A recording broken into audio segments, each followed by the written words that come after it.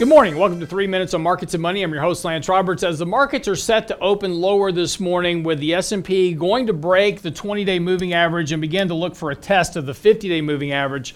Now, this is important because the 50-day moving average has been a good level of support for the markets going all the way back really to November of last year. So that's really going to be the line in the sand for the S&P here over the next couple of days. Now, a point of concern here is that, as we discussed last week, we triggered a money flow sell signal. Money flows have been tailoring off here over the last few trading sessions. Even though the market was remaining really near at all-time highs, money flows had been weakening, and this led to an actual trigger of the MACD now that has pretty much coincided with bigger sell-offs in the markets historically. In fact, the last time that we had a MACD sell signal was back here where we had a previous 3% correction as well.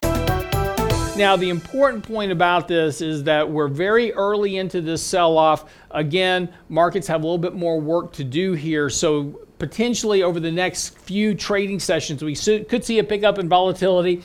A test of the 50-day moving average is going to be the most likely.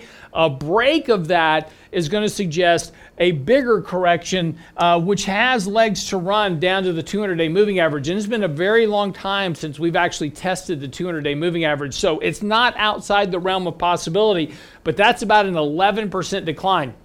That's well within context of a correction that could happen in any given year historically. So don't discount a bigger correction in August and September. It is certainly possible, particularly with what we're seeing now with rising inflationary pressures, weakening economic growth, and a concern about the ability of companies to grow earnings in this environment here at a pace that will justify current valuations. And this is all kind of coming home to roost all at one time. Now, the one thing you're going to need here for a bigger correction is some type of event. Don't know what that's going to be. Could be anything. Generally, though, it's something that's going to disturb investors about the potential of economic growth through the end of the year. That's going to be the one thing that gets people to rethink about their positioning within the markets and a lot of this risk-taking that we've seen as of late.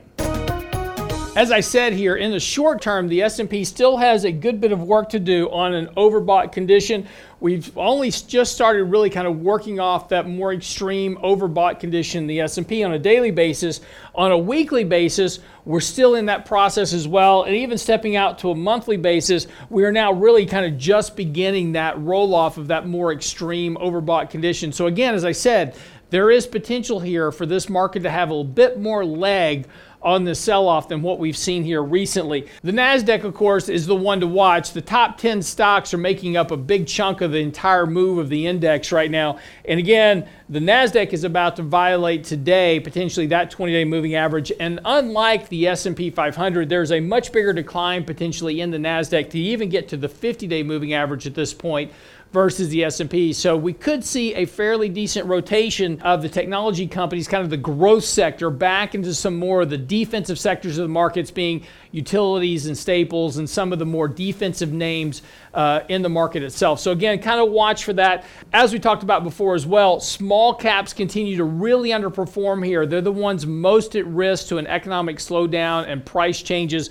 So again, an area to avoid, at least for now, is the small cap and mid-cap space. I'm your host, Lance Roberts, for 3 Minutes on Markets and Money. We'll update you tomorrow on what happens today and how to position your portfolio next. See you then.